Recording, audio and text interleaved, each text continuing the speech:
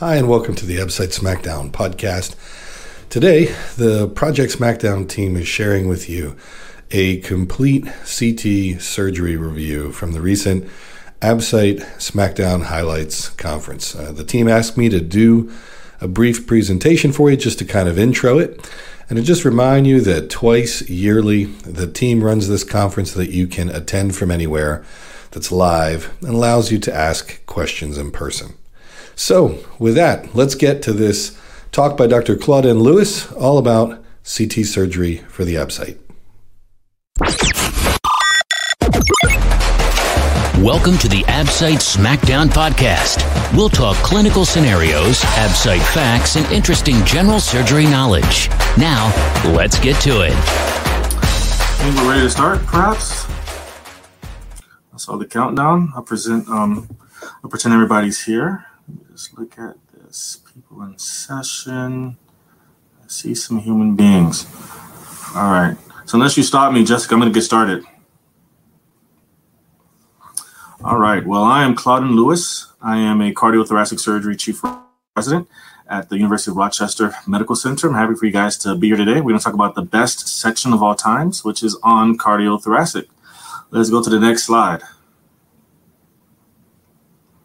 All right. So we're going to talk about the heart first. And specifically, this is on the congenital manifestations that pertain to the heart and how the heart grows. So the heart, believe it or not, is one tube, literally. There's an inflow, there's an outflow, one tube. That tube then folds on itself, and you have one end of the tube that has the truncus arteriosus. That later is going to become your aorta and your pulmonary artery. And then the other side of that tube is actually the atrium. So that tube turns into four quadrants because they then come together, and then you have a connection between the ventricles and a connection between the atrium. The septum primum is going to be kind of the part that's between the atrium, and it's going to grow. The primum grows downwards. You can see in the bottom left picture, it grows downwards towards the endocardial cushion. And if it was to stop growing, which happens for some people, you will have a defect, and that defect is called an ostium primum. So that just means a hole in the heart, almost like an atrial septal defect. But that is not the most common type of atrial septal defect. In fact, the ostium primum the subseptum primum goes all the way down. The ostium primum is gone, and then a second hole is formed called the ostium secundum. And then you have a septum secundum, which is a second wall that kind of goes downwards. And between the two, there's like a flap, and that is called the ostium secundum. And when it is kind of large, it then allows blood flow to go in the wrong direction, so to speak, which typically is going to be from higher pressure to lower pressure, left to right. And you don't notice much of anything because oxygenated blood lives on the left side and the right side is deoxygenated. So it's really hard to tell. It's not like when it reverses. Having said that, that's just a quick glimpse of what's going on this page based on pressures. Should the endocardial cushions not meet with the septum on the bottom, then you'll have a VSD. And sometimes you don't have any septums coming at all or any primums between the walls, and everything's kind of connected. We'll talk about what those congenital manifestations look like. Next slide. All right, so now we have the mature heart. When all that is said and done, we can see all of the structures here. You have the right atrium, the edge of the right atrium being the right atrial appendage. We have the right ventricle. We have the left ventricle, which is on the right side of that screen. And then above that is the left atrium. We can see the pulmonary trunk, which essentially is coming out of the RV outflow. So that the out junction of the right ventricular blood flow will come out of the right ventricle and go into the pulmonary arteries.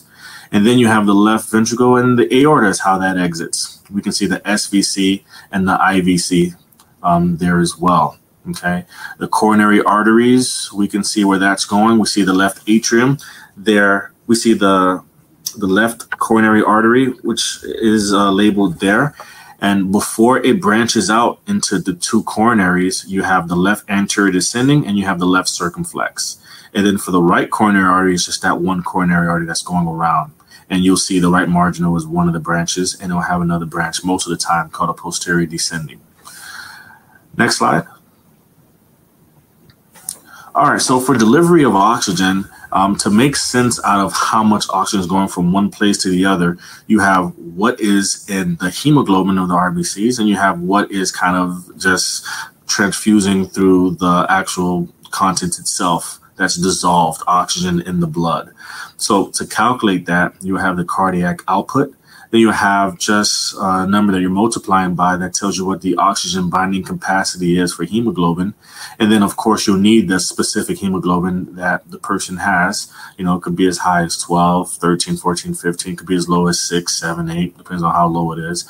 You'll be multiplying that in there. And then their saturation of oxygen, which is usually a percentage for us, but it's expressed as a decimal in that equation.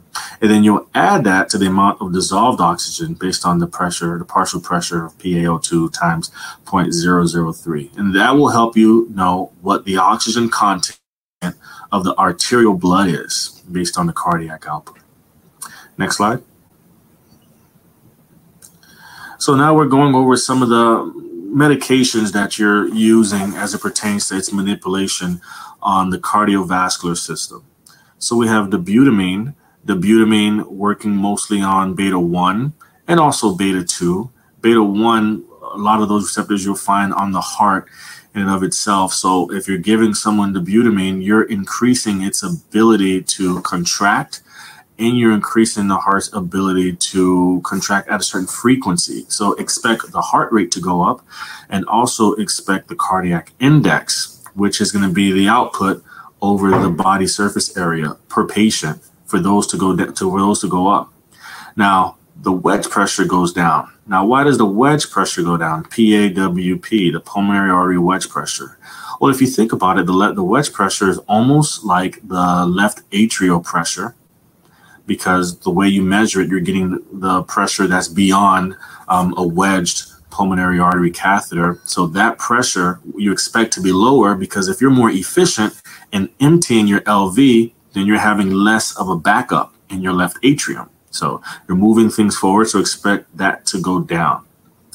Also, your systemic vascular resistance may go up slightly, and your mean arterial pressure, depending on the hemodynamics overall, may go up or down. Then you have milrinone, which is a phosphodiesterase inhibitor.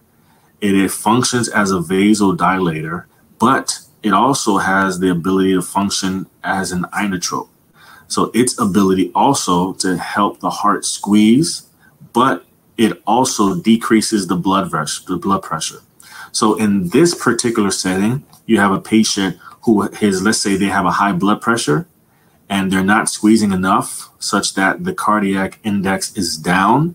Milrinone is a very good medication to give them. Why? Because you can not only bring their blood pressure down a little bit lower so it's not too high, but you can also increase the performance of the heart's contractility. Thus, their wedge pressure will also go down because you'll empty the LV a little bit better, and you'll also get them to beat a little bit more.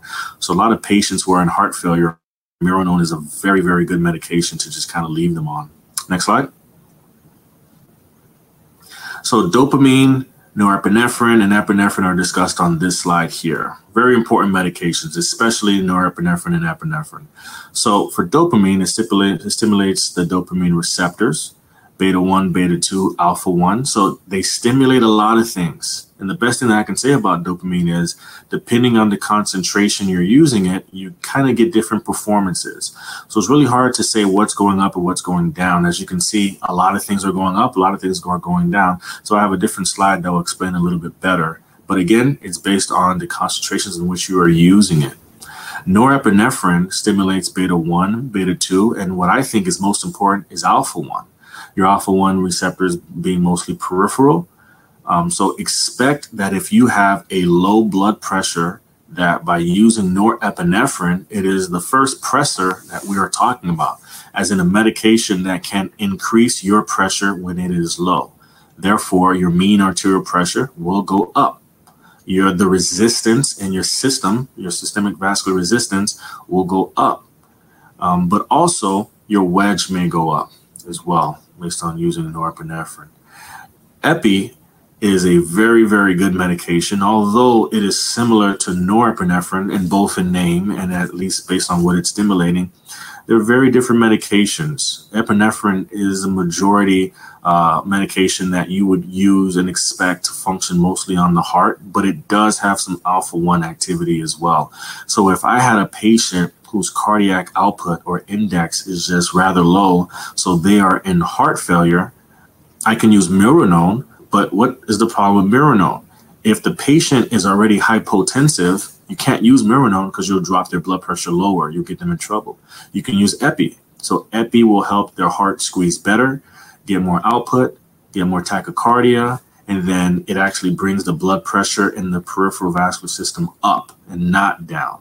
So Epi is usually the medication for a patient you're using who is in cardiogenic shock. Next page. The ABSITE Smackdown podcast is going live. Reserve your seat for our upcoming live ABSITE review conference. Can't travel? On call? No problem. This online conference is recorded so you can catch up anytime. Reserve your spot by visiting us at ABSITESmackdown.com and selecting latest news for more information. So I wanted to go through just rather quick the dose-dependent methods of dopamine so you can see the difference and what performances they are based on the dose. And they're going through whether we're using 3 mics versus 3 to 10 or greater than 10. And then you can see the performance of them in those different spectrums of their use. So lower doses, you're getting more splanchnic blood flow. You know, in the higher doses, you're getting more tachycardia. In the mid-range doses, you're getting kind of an inotrope effect of it. Next slide. So phenylephrine and vasopressin, as mentioned on the slide here, are vasopressors. But the truth of the matter is I would also put norepinephrine in that group as well. They have the ability to increase the blood pressure for a patient who is hypotensive. Specifically, phenylephrine and vasopressin will not change your heart rate. So if I had a patient who had a low heart rate, so let's say something less than 60, and was hypotensive, then I would use norepinephrine because norepinephrine will increase their heart rate and will bring their blood pressure up. So I could get better performance out of that heart. But let's say I had the person who was 115 beats per minute and was hypotensive, you know, with like a blood pressure of 70/40, then perhaps with them already being tachycardic, if I use norepinephrine, also known as Levo, then the problem with that medication is that it might make them even more tachycardic. And the more tachycardic you are, the decreased filling time you have for your heart. Therefore, your contractility and ejection fraction is not ideal. So you might not be changing your blood pressure as much as you would hope. Going too fast, you're not helpful in how you help the heart empty itself so you can feed the body. So phenylephrine, also known as Neo, is a good medication that won't be changing the heart rate. It may increase your wedge pressure a little bit. Why? Well, you're increasing the blood pressure, but you're not changing the ability of the heart to empty. So with all things being equal, if you go up on your afterload, which means your blood pressure for the most part, the pressure that your heart has to squeeze against, but you're actually not increasing the heart's ability to do a better job, then perhaps you'll empty just a little bit less of what's in your heart into your body because you're bringing the blood pressure up. So therefore, your left atrium might see a little bit more volume, a little bit more pressure. Therefore, your wedge pressure will go up, if anything. That's with all things being equal.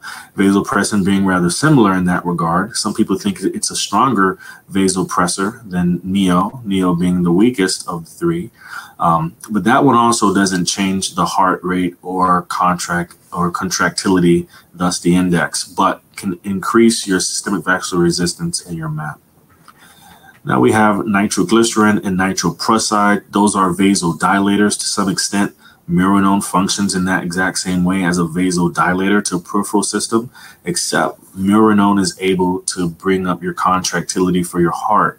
Whereas, as you can see for nitroglycerin and nitroprusside, the cardiac index typically has no change. So if you wanted to bring the blood pressure a little bit lower, these are medications that you can consider. They cause smooth muscle relaxation. Next page. So this is cardiopulmonary bypass. And I can assure you, I did not create this slide, but they believe that this is important for you to know. And this is how we do heart surgery, to be honest with you. This is incredibly important. So just to really go over this pathway, kind of to simplify it before we even discuss it, the truth of the matter is, what in the world are we looking at? You are essentially taking away from what's going in the heart, and you're putting back what ultimately be coming out of the heart, so that the heart is excluded. It's the only way that we can operate on a heart with it staying still and having a bloodless area to work in. Otherwise, you have a beating and blood-filled cavity. And it's kind of hard to change someone's valve if it's beating in front of you and it needs to use it at the same time you're trying to change it. So what you would do is you would have a venous return line. What is it returning to? It's returning to a pump. So that's in blue, which is at the level of the right atrium and IVC. Those things are, we call it, perhaps you can say is a dual stage venous cannula because it's in two different areas. But the SVC's content is going to fall in the right atrium anyway. So you're kind of getting, majority of all the blood flow that the body's giving, and then you'll kind of put it through the pump. So you have the SVO2 there. It goes in a reservoir, which is a collection, and then it will be pumped at a certain speed that the perfusionist is controlling. And then you'll see that there's an arterial inflow. The arterial inflow is going in the ascending aorta, very close to the level of the innominate, and it is essentially giving blood to the body so that the heart doesn't have to do it, and is going in at a certain speed to maintain the patient's expected cardiac index. And as you can see, under that arterial inflow is a cross clamp. So none of that blood is going back to the aortic valve. It's skipping all of that. Then you also have the two catheters that it takes to feed the heart so that the heart can go to sleep. And those two catheters are either an antegrade, that means it's going the direction of the coronary arteries, or retrograde, which means it's going to go in the coronary sinus, which, by the way, will go to the coronary arteries backwards, retro. So those two methods can give you a medication that has potassium, also known as cardioplegia, so that the heart can go to sleep. Then the last catheter that you see inside of the heart we use sometimes is called the LV vent. In order for the heart to do a good job resting and returning back to life without any issues, you need good cardioplegia to put it to sleep, and you need the LV to be what's called decompressed, needs to be empty. It needs to be a pancake, because the opposite of it, such as it being so filled with blood that it's a basketball, it will not recover. Extremely unsafe for the heart to have too much blood flow, to have too much blood in it, and sometimes if the blood's not being captured by the venous return line and it goes through the tricuspid valve, goes to the pulmonary artery, comes back in the left atrium, sits in the LV, and then you have that cross clamp on, what happens, you have a basketball that's essentially being formed out of your LV. And most patients will not come off bypass if that was to happen. So you have an LV vent to kind of collect any blood that kind of slips past you, and you can send it back to the pump. Next slide. So even more on this slide, at least the remainder of what was discussed on the other slide was that, there are some microemboli. There are chances for small things that don't belong to kind of be shot to the brain. So for some patients, very rarely, we have what's called pump head, where, patients may not be as, robust as they were and vibrant as they were when they were put on bypass. It might take them another day or two to kind of be back to what you expected their baseline was. We don't do a perfect job at mimicking what the body does. So using these mechanical things, they're always going to be second to what the body's performance can be.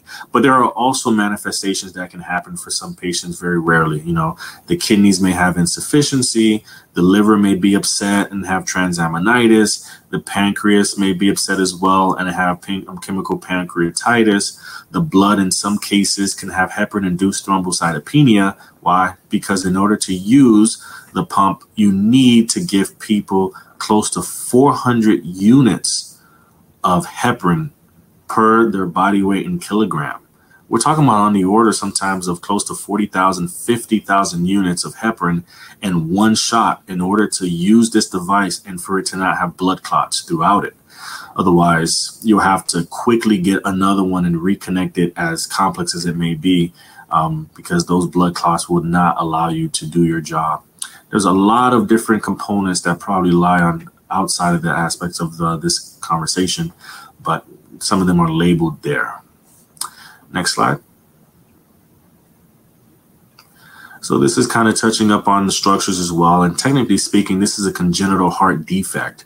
This specific defect is called a truncus arteriosus. And as you can see, it also has a ventricular septal defect. So if your truncus did not partition appropriately, that means that your aorta did not separate from your pulmonary artery, because remember, we said your heart, that is, was once one tube with one end of it being where the aorta and pulmonary artery would be from, and the other end of it near the kind of the atrium.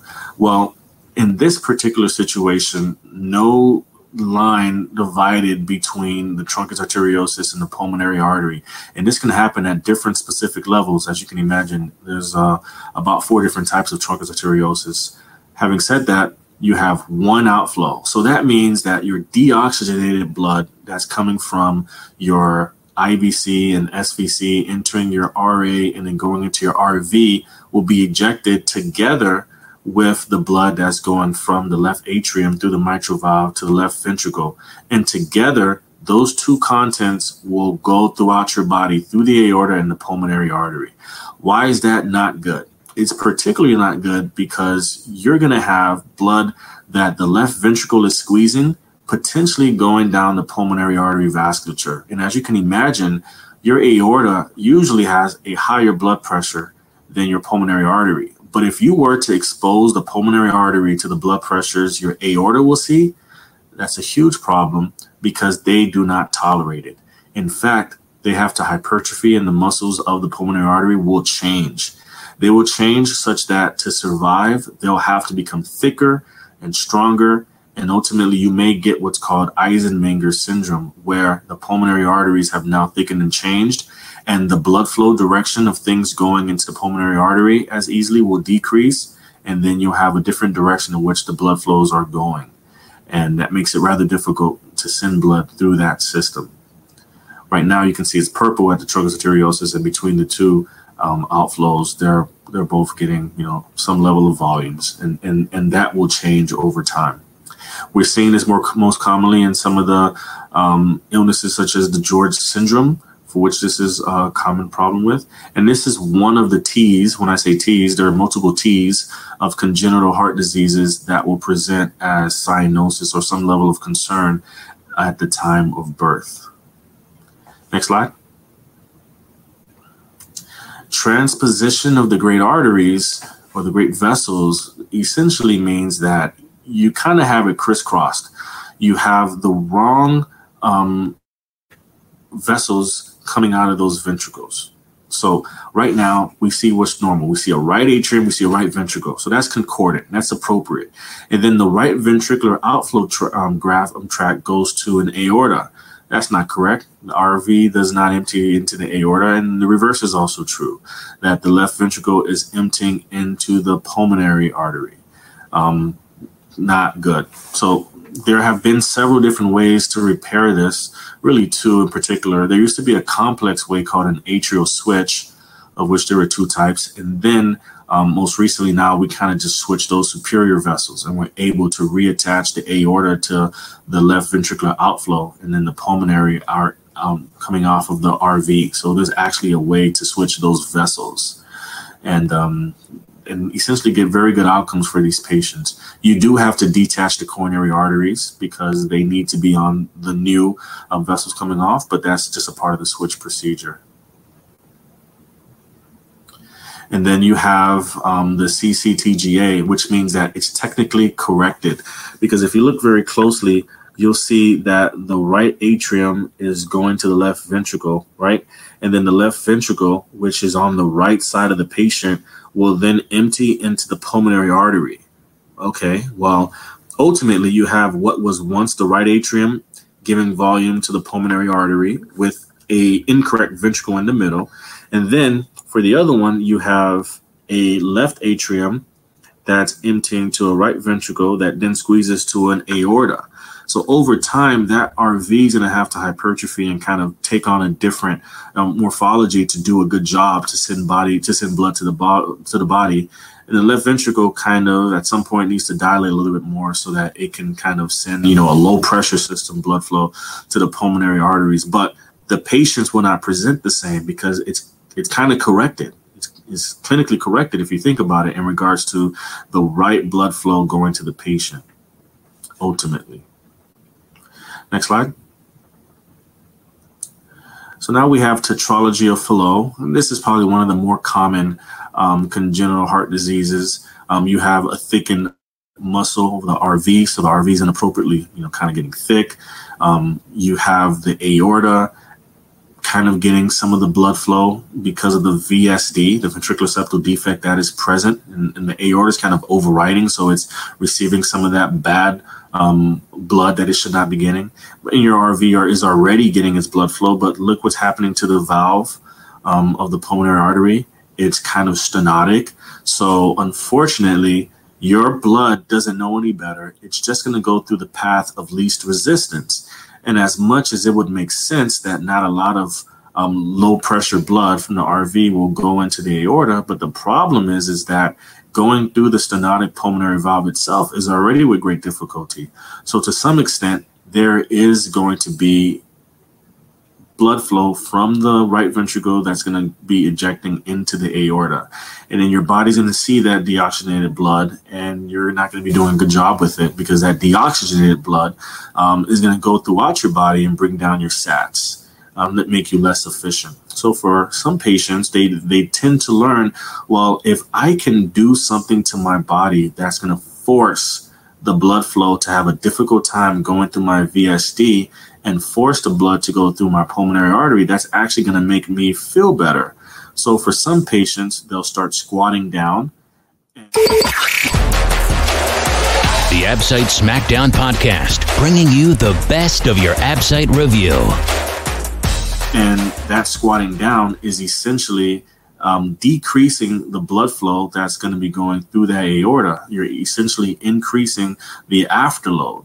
So you're kind of making a fake stenosis of your aortic valve, so to speak, so that you're forcing it to go through the only other exit, which was the stenotic pulmonary valve. Ultimately, there are ways to treat it, some of which are palliative and not definitive, which there have been many different ways. So what if we just kind of connect our pulmonary artery to like one part of our subclavian? So now we're able to kind of give some of the blood back, and we can just pour it into the pulmonary artery system from the systemic side.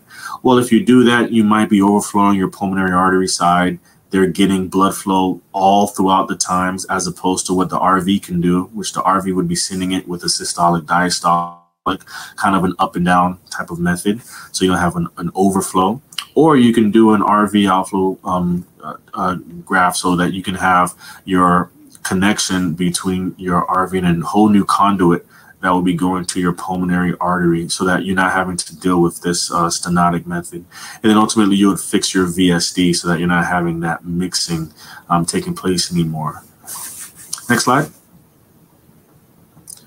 So speaking of left to right shunts, so this is one that's happening at the atrial level. So this is atrial septal defect, which is one of the more common adult congenital defects. We technically spoke about them before, and we said that the secundum was the most common. Just a quick reminder from that previous slide. So you have the septum primum that's coming down. The septum primum will go all the way down and meet the endocardial cushion.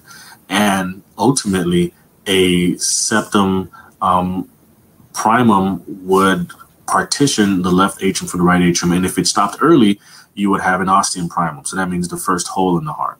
Let's say you don't have the ostium primum, you will always have a new hole that's formed, which is called your ostium secundum, which when that stays kind of patent inappropriately for long periods of time, then that technically is your atrial septal defect secundum type, which is the more common type.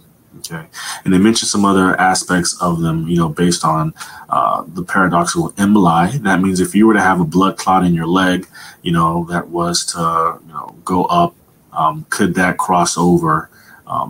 Or if you had a blood clot more so in your right system, could that cross over to your left atrium and go to your brain? So something on the pulmonic side or something on the right atrial inflow side can cross over and get you in big trouble.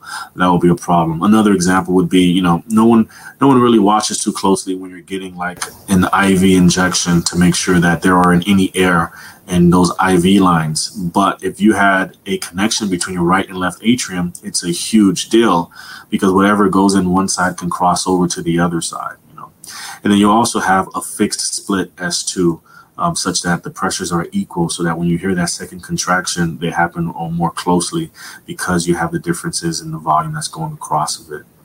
There's some medications there, but ultimately based on the size, you can fix it via a percutaneous repair, usually like less than, I think, 3.8 centimeters.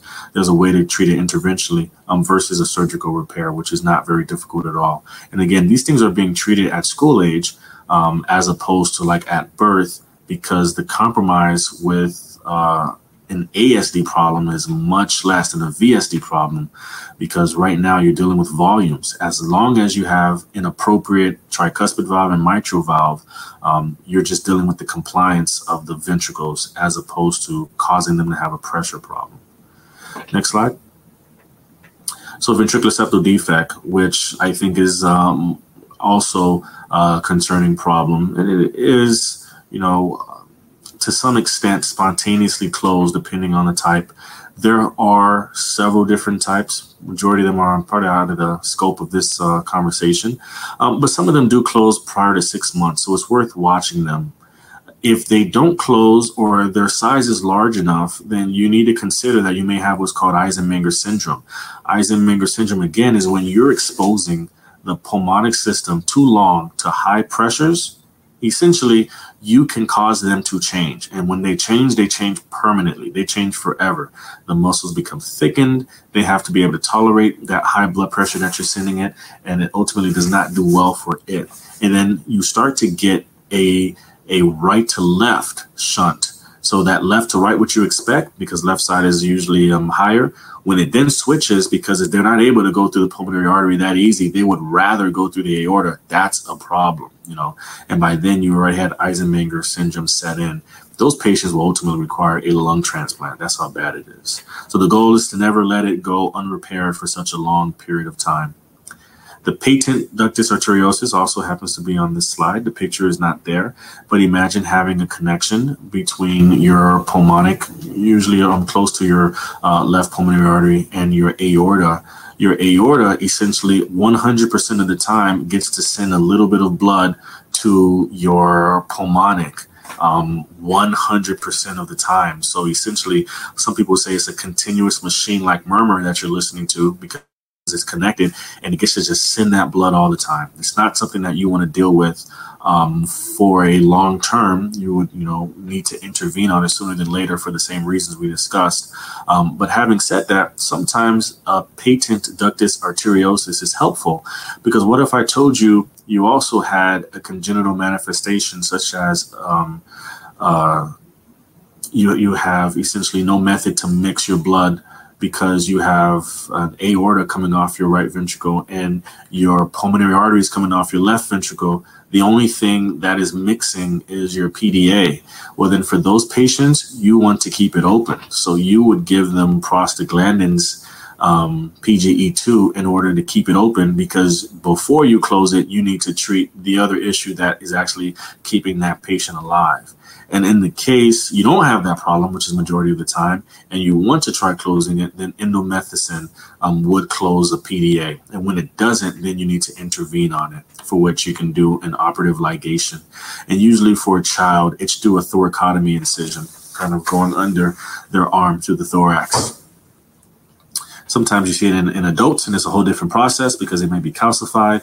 So you may have to do it from a sternotomy approach, and just simply ligating it might not be the easiest thing of all times. Next slide. We have an aortic coarctation, So this is when you you see this little stenosis between the distal portion of the aortic arch going into the descending aorta. So what ends up happening is there's a pressure gradient between the two. And this isn't something that you like to see because, sometimes you don't notice this presentation, or you may see that a patient has kind of robust blood pressures in their upper extremities and extremely low blood pressures in their lower extremity. And that's because of this kind of stenosis. So fixing this is very important, and it's similar to how you would approach the PDA. It will usually be for a young patient through a thoracotomy, so kind of going through the thorax of the body wall and kind of resecting an edge from both sides and reconnecting them. Next slide. So valve replacements is another cardiac surgery procedure. So this is mostly for adults in acquired valvular heart disease, although in similar cases for young children as well. There are multiple types of ways that you can replace their valve. You can use a mechanical valve, so it's some level of being metal, usually bi-leaflet. It's the most durable because we expect it to last your entire life. However, as can imagine, most things require some level of compromise. It requires anticoagulation, usually in the form of warfarin, for life, and sometimes needing to have an INR, which is the method of controlling the level of warfarin between 2 and 3.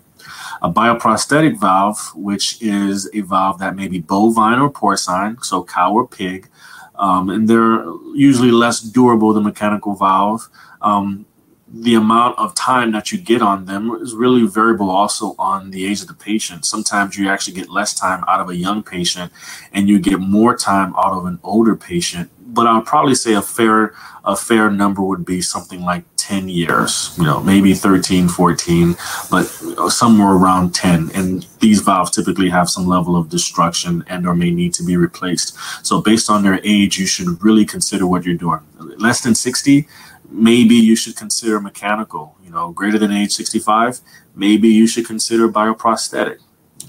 And now there's other ways to do it outside of just pure open heart surgery. So the options are really up to you.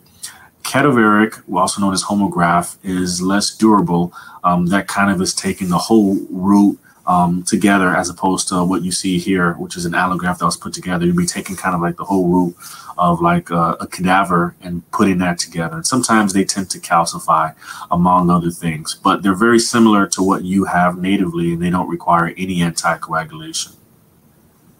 Next slide. So we have some different congenital anomalies, less common to more common.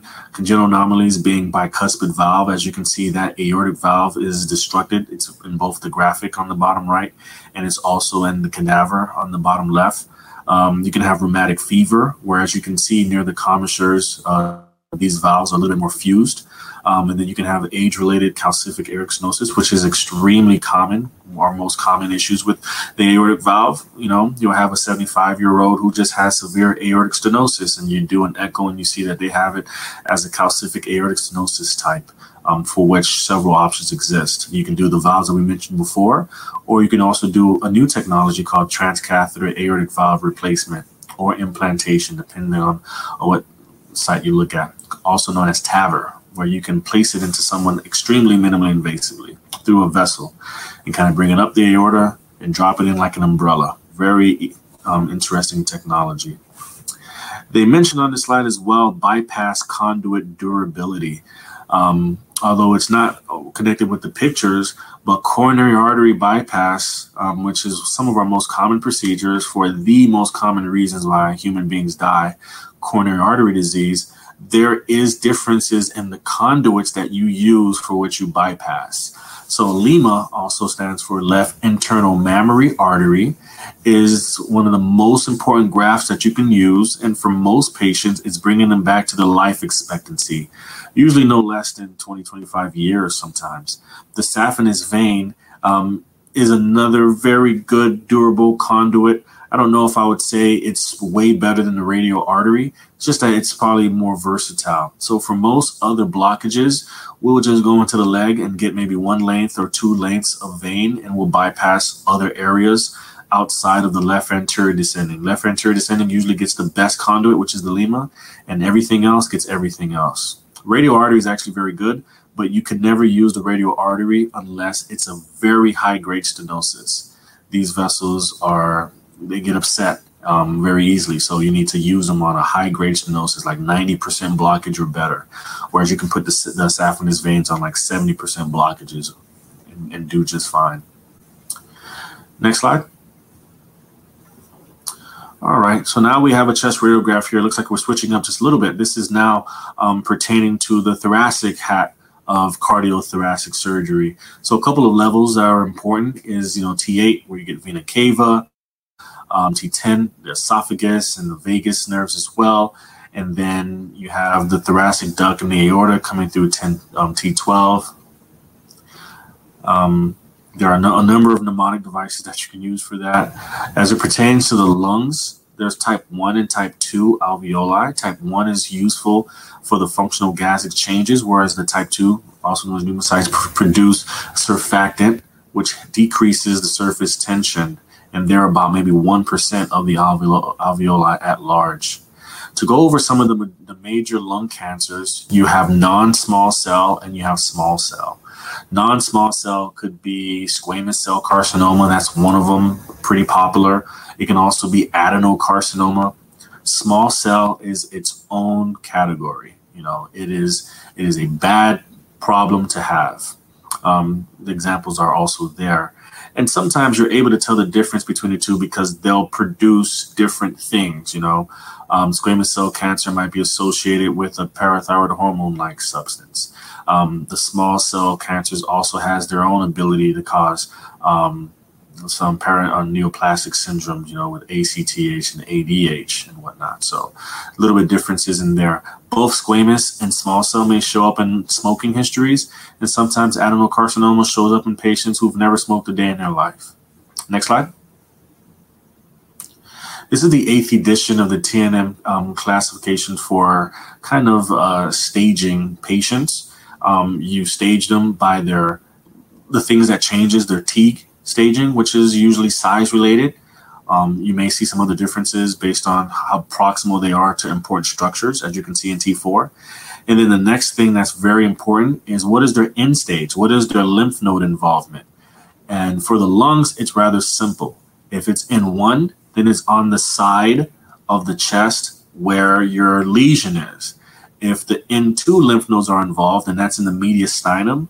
And if your N3 lymph nodes are involved, it's on the other side of the other lung, either the other side of the mediastinum or in the other lung, so to speak. And then you have M1, distant metastasis. So are you seeing a lesion that's in the brain? When you have a known cancer in your lung, well, guess what? That's likely a distant metastasis. Do you have something in your adrenal gland that you're seeing pick up on the PET scan and whatnot? Well, then that's concerning as well.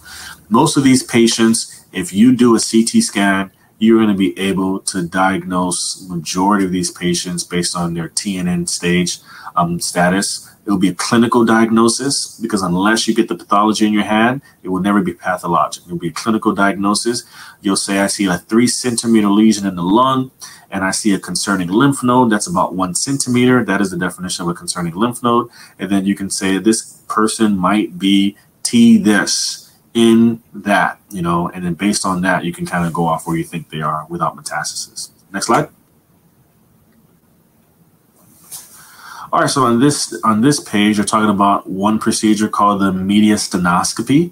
So mediastinoscopy, as described here, is a method to obtain tissue diagnosis of lesions that are central. Specifically, if you were to look at your neck and find above your manubrium this suprasternal notch, we would make a very small incision and kind of track along your trachea. And this picture on the left side is very good because kind of under all of those major vessels, we would be able to develop a plane and find some paratracheal lymph nodes that we can go after. And sometimes if we go very far before your trachea splits, kind of right under there, there's an area called the subcarinal where we can look for a subcarinal lymph node. We can get big samples and send that all off and figure out if a patient has a certain disease that's involving their lymph nodes. That's the best way to stage them. There are some less invasive ways to do that. Sometimes, especially if it's lymphoma, you need more tissue for what's called lymphoma protocol. But if you don't think it's lymphoma, you can actually do what's called an EBUS. And I'll show you a picture on that in a couple of more slides. And that stands for endobronchial ultrasound. So as far as we're concerned, mediastinoscopy is using a scope in the mediastinum. Then there's the Chamberlain procedure. The Chamberlain procedure is an eponym, but the real term for it is a left anterior thoracotomy. And that left anterior thoracotomy is able to get specifically to a couple of lymph node areas. We call that area 5 and 6, believe it or not, where they're kind of near the AP windows. They're near the aorta and pulmonary artery, and you can kind of get those samples. Whereas you would have a tough time getting it if you were doing it through a mediastinoscopy. Another name for that Chamberlain procedure is a mediastinotomy, as you can imagine. Everyone confuses the two. They are very different, but they are similar in that you are assessing it usually to get these hard to acquire lymph nodes. Next slide. So this is a bronchoscope. So a bronchoscope may be used to check for airway lesions or lesions that are in the airway, or just for toilet bronchoscopy. So to kind of clear the airway of mucuses when you have mucus plugs and whatnot. So this is useful. Also on this slide discussed here is the different stages of lung cancer. And they kind of go through what are all the options to be a stage 1 versus that of stage 2. So I'll show you that on a different slide, but really and truly, there's a couple patterns to it that may make this a little bit more palatable. Next page. So this is an endobronchial ultrasound. So different than a bronchoscopy kind of has like a camera on the tip. This one has an ultrasound on its side. And that ultrasound is also paired to a needle. And you can see that needle partially coming out. It's in blue and it's on the shaft of that endobronchial ultrasound. And right now it's staring at what you can see on the screen, which is in red and blue of that ultrasound. That means it's a vessel. Typically stay away from the vessel. You don't want to bleed.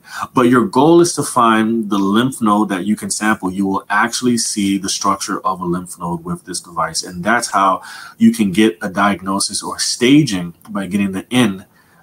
When you see something concerning on a CT scan, you can then perform this endobronchial ultrasound to get a diagnosis based on the lymph nodes in the mediastinum.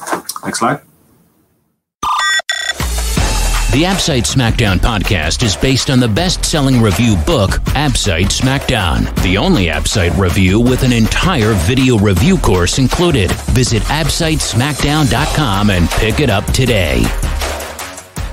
Stage 3 lung cancer. Again, we'll go over the stages. There's a different method to look at these cancers, but as you can imagine, they're concerning. Usually if they're stage 3, then they have probably involved some of the lymph nodes in a devastating way.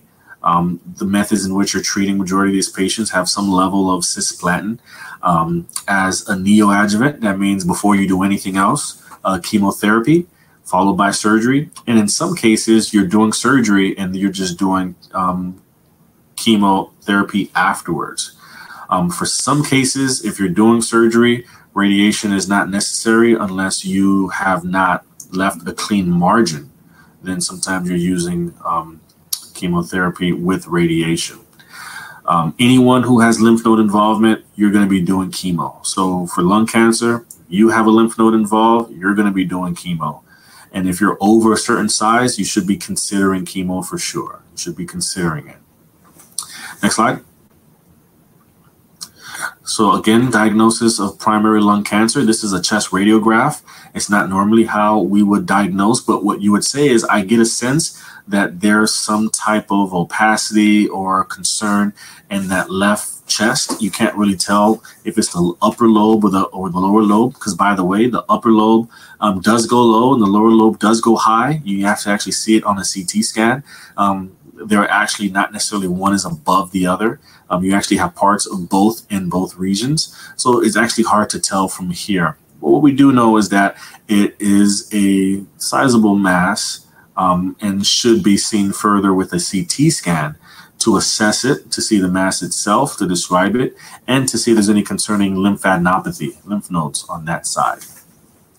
And then the next step would be to try to figure out, well, what is the best method that I can actually get a diagnosis of this?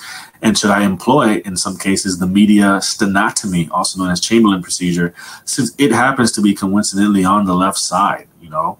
If it's within the lung, then you might need to take a chunk of the lung, or you can send through the skin a transcutaneous method to biopsy it. So there are so many options. This really depends on the patient, what they can tolerate and what you know so far based on their diagnosis and their workup. Next slide. So then you have stage 4 cancers. By the time you have a stage 4 cancer, at some extent, you have some type of metastasis or some extremely important structure that cannot be resected is involved, you know. So this is concerning. By the time you see a pleural effusion that has cancer cells in it, you can consider it stage 4.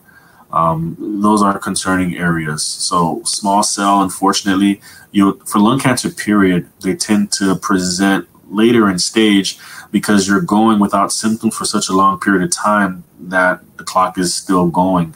And you're not usually seeing hemoptysis and things like that until a little bit late sometimes. For the small cell cancer chemotherapy, you have the cisplatin etoposide.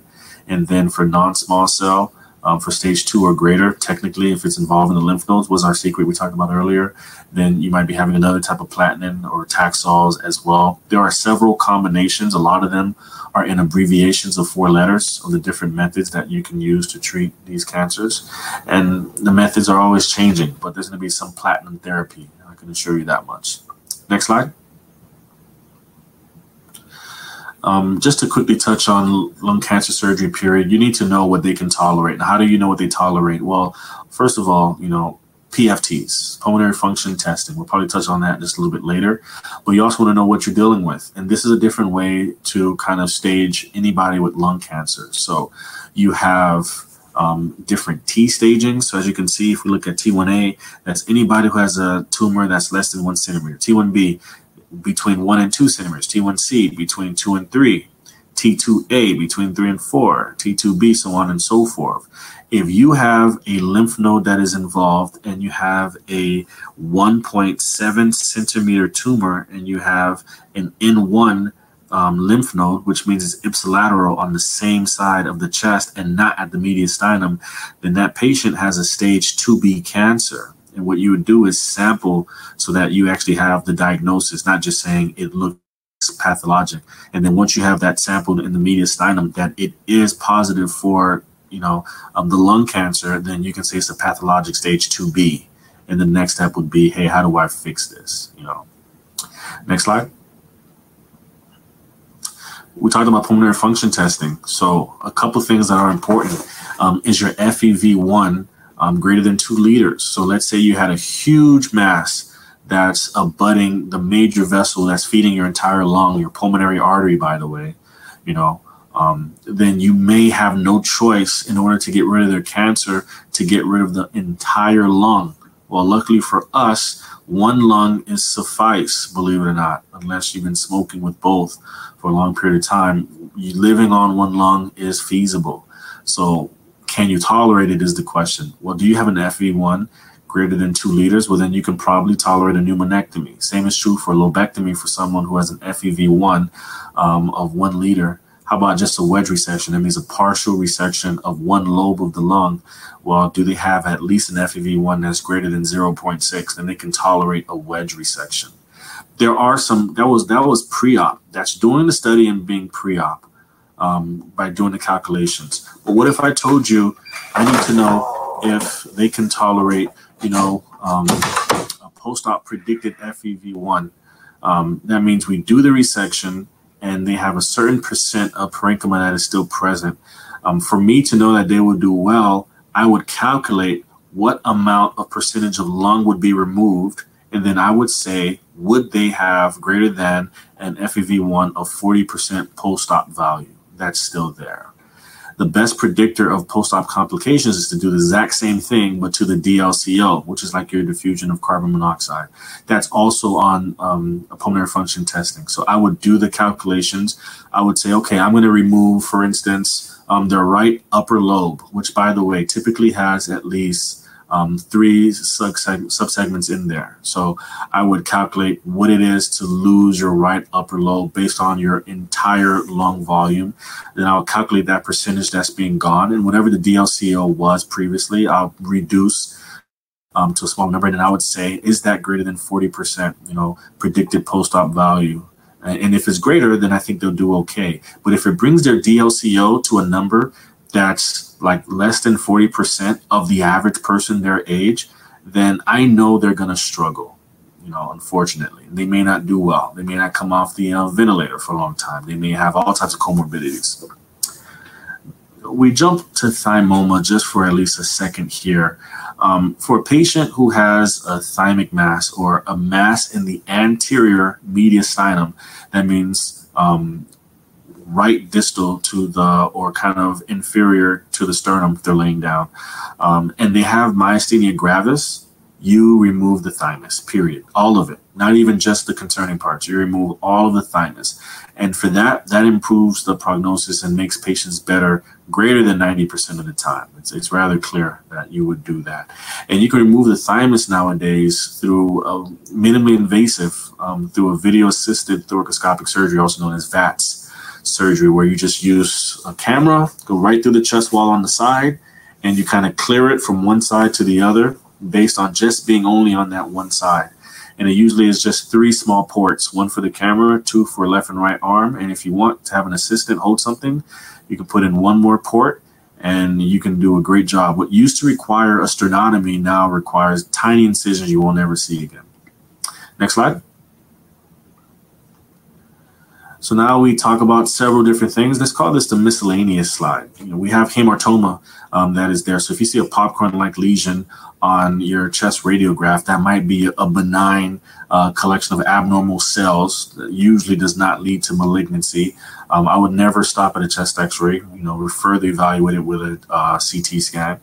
Then you have thoracic outlet syndrome, of which the nerve is the most common, and less than 5 to 10% are artery and vein compressions that may cause your thoracic outlet syndromes. For the vein in particular, you may have what's called a Paget-Schroeder syndrome. Then we talk about Takayasu's arteritis, so in a young female involving the thoracic and sometimes the other larger vessels. There may be some affiliation to this type of rheumatologic manifestation. We can have rheumatic fever that leads to mitral stenosis. We saw the rheumatic aortic valve from earlier, where the kind of commissures were kind of getting stuck together. But this can also happen to the mitral valve, causing the mitral valve to become stenosed. On this slide is also mentioned a spontaneous pneumothorax, for which that chest x-ray is revealing a decent sized left pneumothorax. We can see that the left lung is not having any coaptation with the body wall. In fact, it's sharing space with air throughout the space of the body wall. So that's called a spontaneous pneumothorax. It happens more common in men. It happens more common in younger people, to be honest with you, especially during puberty. The treatment for that is a chest tube, typically leaving it in for at least 48 hours and rechecking to see if you have full lung coaptation, and then seeing if you have a leak in your chest tube. If you have no leak in your chest tube and the lung is up, then perhaps you can try to wean that chest tube for its removal. Also on this slide is a post-myocardial infarction, VSD. That means you had a horrible heart attack, so bad that it caused death in the middle of your septum, that's between your left and right ventricle, and ultimately by day 4 or 5, you have a hole in your septum. So now you, as an adult who had a heart disease, now have a hole of VSD, and you are sending blood most likely left to right because you never had that hole there prior. So they are a person who has a high pressure left side versus right. So you're sending left to right blood flow there. Also, unfortunately, that means you're sending a little bit less blood, to your body, to your brain, to your tippy toes and whatnot. So this is something that typically needs to be fixed. by open heart surgery to patch it, to fix that hole in your heart that you have. Next slide. So several things are mentioned on this slide here. On the left side, you can see coronary artery disease is discussed.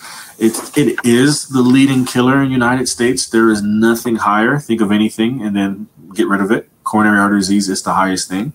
And CABG is the most common procedure to fix that. Although PCI, percutaneous coronary intervention, which is done by interventional cardiology, is another method to treat it. But depending on what you see, such as you have greater than 50% blockage in your left main, which means before it goes to your left circumflex and left anterior descending, if it's greater than 50% blocked, you're going to need cardiac surgery, CABG in particular, which is the most durable. If you have triple vessel disease, that means it's involving your left anterior descending, your left circumflex, and perhaps your right coronary artery as well. Then that means that you have 3 different vessels involved, which means 70% of blockage of each of those 3 vessels. Then you should do a CABG so you can get durability and not stent them. And if you have disease to your proximal, so your early left anterior descending before it branches out to everything, and any other vessel, then you should highly consider doing CABG as well. So those are some of the indications.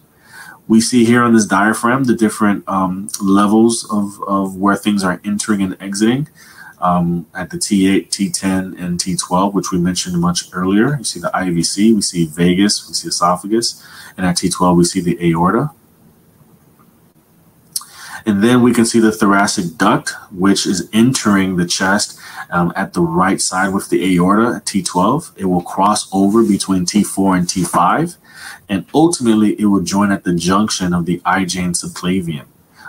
That picture on the left is a spontaneous chylothorax. So having a disruption of that thoracic duct tract anywhere can cause you to have this. So in cancers, you can see this. And tuberculosis, you can see this. And in surgical procedures where you may not see some of the tributaries that are involved with the thoracic duct, and you may get into one of them and then you have no idea, and now you have this problem where you're leaking chylothorax and you have to change your diet and go through the conservative methods to treat that. There's a good podcast with the ABSITE Smackdown that discusses this in a little bit more. Also on this slide, it gets one line, but it's my favorite pathology for cardiothoracic, and that's aortic dissection. Aortic dissection, for instance, type A, which means it's the ascending aorta, versus type B, which means it's not the ascending, which means it's the descending aorta, most likely. Type A's need to be treated and repaired. So a type A ascending aorta could be involving the heart, could be going downwards to involve the coronary arteries, could be going downwards involving the valve, which can make your valve incompetent, causing aortic insufficiency, also known as regurgitation, or it can go up to your extremely important vessels that feed your brain, such as your innominate artery or carotids, preventing them from getting blood flow to your brain. So you have aortic dissection, you should treat it if it's type A. If it's type B, you medically manage it unless it's complicated, would mean that you're having active ischemia concerns, or things are changing such that the size is changing such that you don't believe that you'll be stable. Medical management at first is anti-impulse therapy, keeping your blood pressure down, keeping your heart rate from being too fast, things that cause it to become unstable. If you're able to carry it some time, then the patients actually do very well. But there are also some methods to treat that by TVAR, which I'm sure our audience is probably familiar with. Next slide. So we talked about some of these defects, so we won't, perseverate too much longer, on these. As you can see in the bottom picture, if you have a defect in your endocardial cushion development, then you have a complete atrioventricular septal defect. That in and of itself is a pathology. It's a problematic pathology because you're having essentially one chamber, and that one chamber is going to lead to pulmonary hypertension for sure, because that pulmonary artery is going to be receiving blood that your LV will be squeezing into it at such a pressure that's inappropriate, which can lead to pulmonary hypertension, then Eisenmenger, and so on and so forth. So perfusing them will be very difficult, getting blood flow through that pulmonary system. Next slide. On this slide, we see that neuroblastoma is just mentioned here as being a common posterior mediastinal mass that's most likely seen. in the pediatric population. And on the bottom left, we talk about another extremely important fact, and that's A&P. My mnemonic back when I was learning this, I don't know, med school, I memorized that A&P makes you pee. So released by the atrium, when you stretch the atrium of the heart, it will cause some changes in your CNS that will lead to diuresis, by naturesis, so that you have sodium loss in your urine. A&P, it makes you pee. Next slide. We're almost done, I promise, guys. In this slide, we're showing flotation of the pulmonary artery catheter. So how do you maintain a sick patient who has a lot of hemodynamic concerns? Well, you need a lot of hemodynamic information. And the best way to do this is to place a PA catheter. So the moment I have a patient who is in heart failure and I'm saying to myself, I need to know the perfect drug to use at the perfect time, I will float a PA catheter. The catheter is first introduced in, let's say, your internal jugular artery. It goes down your SVC, enters your right atrium, and it goes to your right atrial first. The right atrium is anywhere from 0 to 6 millimeters of mercury. Then it will cross your tricuspid valve and into your right ventricle. Now you can see a right ventricular tracing, which has a systolic and diastolic tracing because it's a ventricle, it squeezes. So you can see it could be as systolic 15 to 25 or diastolic 0 to 8. Then you just keep pushing that catheter and you put your balloon up. When your balloon is up, it then makes kind of upward, pass into the pulmonary artery, going through the RV outflow. And once it's in the pulmonary artery, we call it, it shifts up, so to speak, as in you don't see 0 anymore as any of the numbers because it never empties. The pulmonary artery has a valve. So it's going to have a systolic between 15 and 25 and a diastolic of 8 to 10, unless you put it into someone who you already know has pulmonary hypertension, whereas these numbers are much too low. Now, for a wedge in particular, you keep putting the pulmonary artery catheter with the balloon up as far as you can. You get it occluded. And what ends up happening is it is able to measure the pressure on the other side of the balloon. That pressure that's on the other side of the balloon, we call that the pulmonary capillary wedge pressure, which is also the left atrial pressure. So that's the pressure of the left atrium. So we can tell you how well a patient is diuresed, how well a patient's volume is based on the right atrial pressure, how horrible their heart failure is by seeing how high their wedge pressure is, by their pulmonary hypertension. You can see by their pulmonary artery pressure, what medications we should use to bring that down. So many things. Next slide. Just very quickly on pericardial effusion, also known as tamponade, when it's causing hemodynamic changes. As you can see, it is a lot of volume that is outside of the heart. If it happens acutely, a small amount of volume can do it. Chronically, you'll see a lot more volume cause that harm. And it essentially will cause an equalization of the pressures of the chamber. So once you start seeing that the different chambers have similar pressures, it's a problem. Usually your echo can do the diagnosis, but sometimes you'll see it on a CT scan. But your echo is usually the best way to do it. SVC syndrome, you have a plethoric patient there. So you have a mass or something that's preventing the SVC from draining. You can see the changes on the patient. You'll see an IJ that's kind of sticking out, among other things.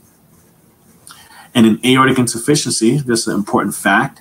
Aortic insufficiency means that you're sending all your blood through the aortic valve when it shouldn't be. The valve should at some point be competent, but it's incompetent and it's allowing regurgitation. In the long term, that is a problem because it makes your LV dilate. Because the LV should be protected by the valve, you should squeeze, send the blood out, and then you relax. That means during diastole, instead of sending blood to your coronary arteries, you're sending some of that blood into your LV instead. And it causes your LV to have eccentric hypertension, hypertrophy. It starts to make changes so that the LV gets kind of longer and longer, which is not good. Next slide.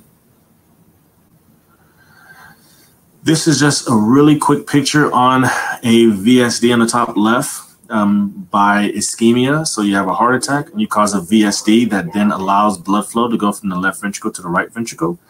And then in the right picture, you have this is an abnormal valve So you have the mitral valve kind of stenotic. It's a little bit smaller there in that abnormal valve. So therefore, there's less blood flow going through it.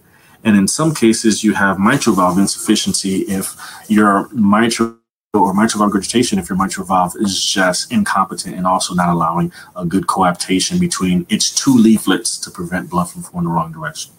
Next slide.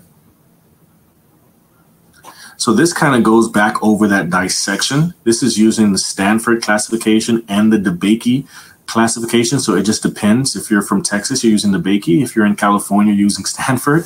And that is true, believe it or not. Maybe Stanford is a little bit more popular because it's more simpler. It's letter A or B. So if it's involving the ascending, it's an A. And if it's involving the descending, it's a B. And the A you treat, the B's you watch, and you give medication unless it starts to become unstable or it becomes complicated because you're having ischemia and other issues. Then you need to intervene, for which TVAR is a possibility. We're still working on methods to treat the ascendings and the arches by using different complex stents, but the method that you would answer on your boards technically is to do open heart surgery and sometimes circle rest to fix those problems. Next slide. All right, so we've probably seen this curve all throughout, I don't know, high school, maybe even middle school, the different shifts when you have these different issues. So you go up on your temperature, what happens to your PO2? You go up on your, you increase your acidity, or you go down your acidity and you decrease your temperature. You're either going to go left or right. These curves will move as you change those things. So that's just pretty much your heme oxy dissociation curves. How do you offload your O2s easier? It just depends on some of these situations that are happening. And in paraneoplastic syndrome, we've already kind of covered that. Based on you having squamous cell, you may have something versus small cell, you may have something else. ACTH is involved, or for squamous, parathyroid hormone. Next slide. So as you can see, this is a cross-section on a CT scan, and this is most likely someone's right lower lobe, a mass that probably is at least no smaller than 3 centimeters. So definitely probably greater than 3. Therefore, it's a mass, likely a tumor. So the first thing I would say to myself is, okay, I see something that's probably a tumor in the right lower lobe. I wonder if the mediastinum has any lymph nodes that's greater than 1 centimeter. And my next step would be to get a diagnosis. I can either use a catheter that goes through the body wall right between the ribs, and that would give me some samples, or I can use a navigational bronchoscopy that can go through all of the bronchi from the trachea to get that biopsy into that lesion, So there's 2 different methods. Or I can do an EBUS when I find the lymph node of concern and sample the lymph node. And I can tell you what stage they are as well as what diagnosis they have. There are other definitions of those neoplastic syndromes mentioned there as well. Next slide. Pancoast tumor. So that's going to be a tumor that is capable of causing a lot of concern. You have important blood vessels, important nerves that are feeding the body. Based on that location, you can then say that mass not only is causing a big change, there's some things that we need to do to manage these cancers a little bit differently, whereas radiation may be involved earlier as opposed to the other diagnosis more commonly done for your typical lung cancers. So this is involving an important area, so therefore you actually treat it a little bit differently because its ability to cause local aggressive invasion on those important structures. Sometimes you'll have an SVC syndrome having concurrently on these same patients because it's causing plethora and preventing the SVC from emptying. Next slide. So we have a coin-shaped lesion here on this chest X-ray, and a couple of the common lesions that may be because of those could be things that are benign, granuloma, hamartoma, but not unimportant to leave out the fact that it can also be cancer. So these things are important. You see a lesion, how long has it been there? Is there any other image that can tell you? So you can say it, you can speak about how it's changing. Does it have calcium? If there's calcification in it, it might be more benign than malignant. So many different things to look at. Look at the mediastinum, get a CT scan as well so you can see what the slices are.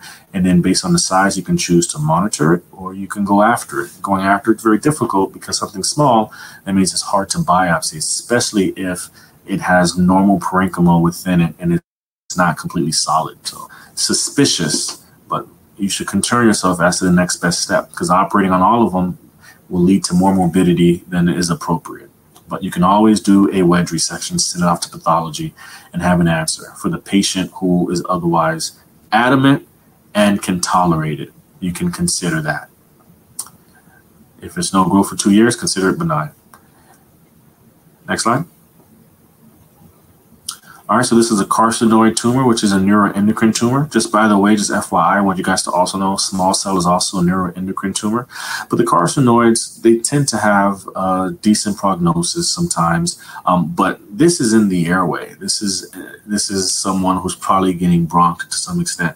So what I would say is, unlike many other tumors, they love to bleed. So be very careful when you have a nice carcinoid tumor that you're now seeing in the airway. You try to resect this, they may bleed, so you'll have to, go after it in certain ways or bring in the right therapies. And if you do any level of cottering inside the bronch, then you need to bring your oxygen all the way down. Make sure you don't forget that so you don't cause a fire. Next slide. All right, well, that concludes our very large cardiothoracic surgery review. It's the most important section that you can consider in life. Having said that, I am Claude Lewis, and that concludes my time. Thank you guys for having me. Get more ABSITE content in your daily routine. Visit us on Instagram at daily.absite.fact, on Facebook at ABSITE Smackdown, or LinkedIn at ABSITE Smackdown. And you can catch the podcast on iTunes, Spotify, Stitcher, or any place you listen to your favorites. Don't forget our YouTube channel, ABSITE Smackdown.